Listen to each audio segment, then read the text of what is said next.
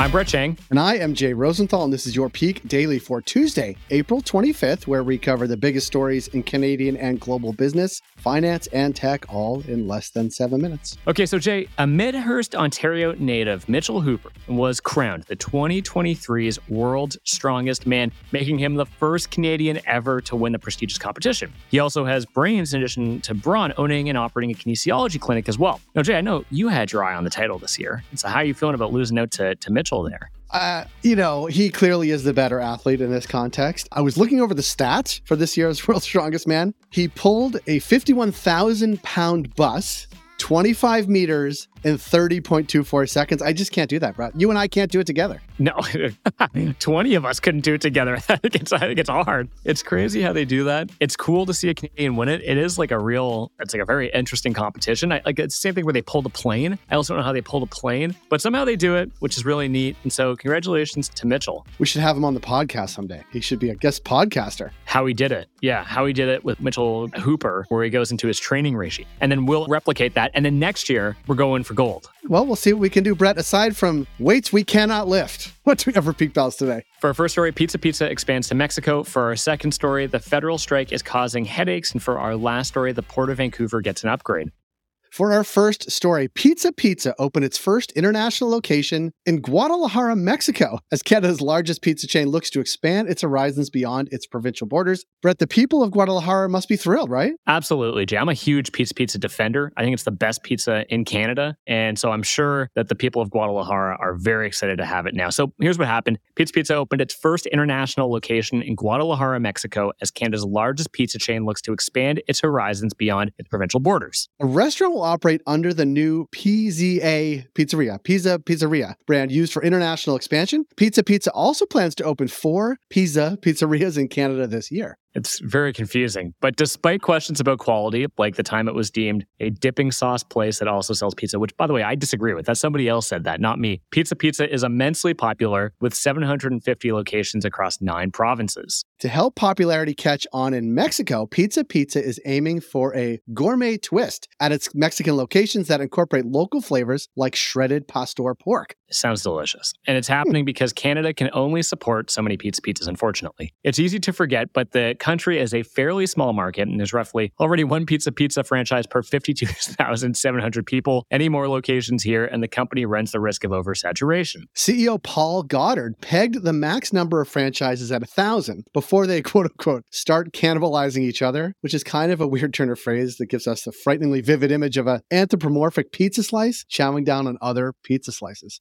To zoom out, as Canada's third largest trade partner, Mexico offers a favorable place for Canadian trade and investment. Pizza joins a long list of Canadian companies, from miners and movers to retailers and other eateries, making big moves way down south. Yeah, I'll say. The bottom line is this. With a population over 3 times larger than Canada's, Pizza is optimistic that Mexico could one day be a bigger part of its business than even its homeland in Canada.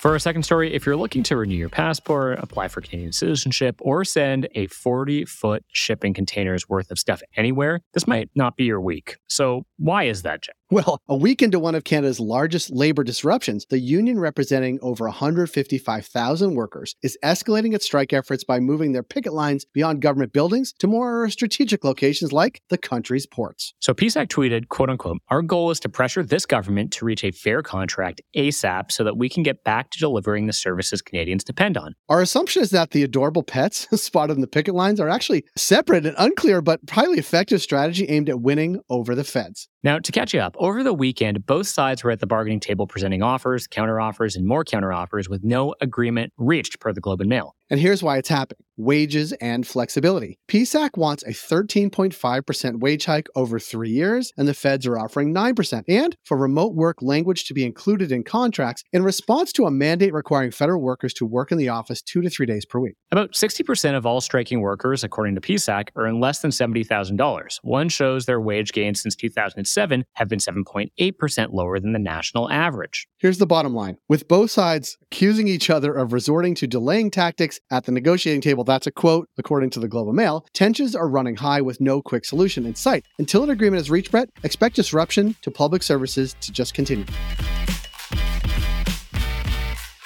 For our third and final story, the Port of Vancouver, for their part, is planning a serious update to its operations, but updating a port isn't as easy as updating your phone's operating systems, although that can be hard too, or your LinkedIn headshot. The federal government gave a seal of approval to the Port of Vancouver's proposed $3.5 billion expansion that would increase its container capacity by nearly 50%. The project, a new shipping terminal called the Roberts Bank Terminal 2, RBT2, kind of like a Star Wars thing, I got it, and that's about 40 acres in size, would eventually let the port take in 2.4 million more containers, measured as 20-foot equivalent units. Here's another acronym for you, TEUs, a year than it currently does. Now, here's why it matters. The Port of Vancouver is Canada's largest port, with over $275 billion of goods passing through its gates annually. Too bad it ranked near dead last of all ports globally for efficiency, according to last year's ranking by the World Bank and S&P Global. It's also the main hub for Asian imports, which the port projects will increase in the near future. If they do, the port could run out of space before the decade ends. Yes, but environmentalists warn that despite 370 federal environment stipulations for the project, construction and increased shipping traffic upon completion will cause irrevocable harm to the region's marine life, in particular the resident killer whales. Plus, other critics argue that RBT2,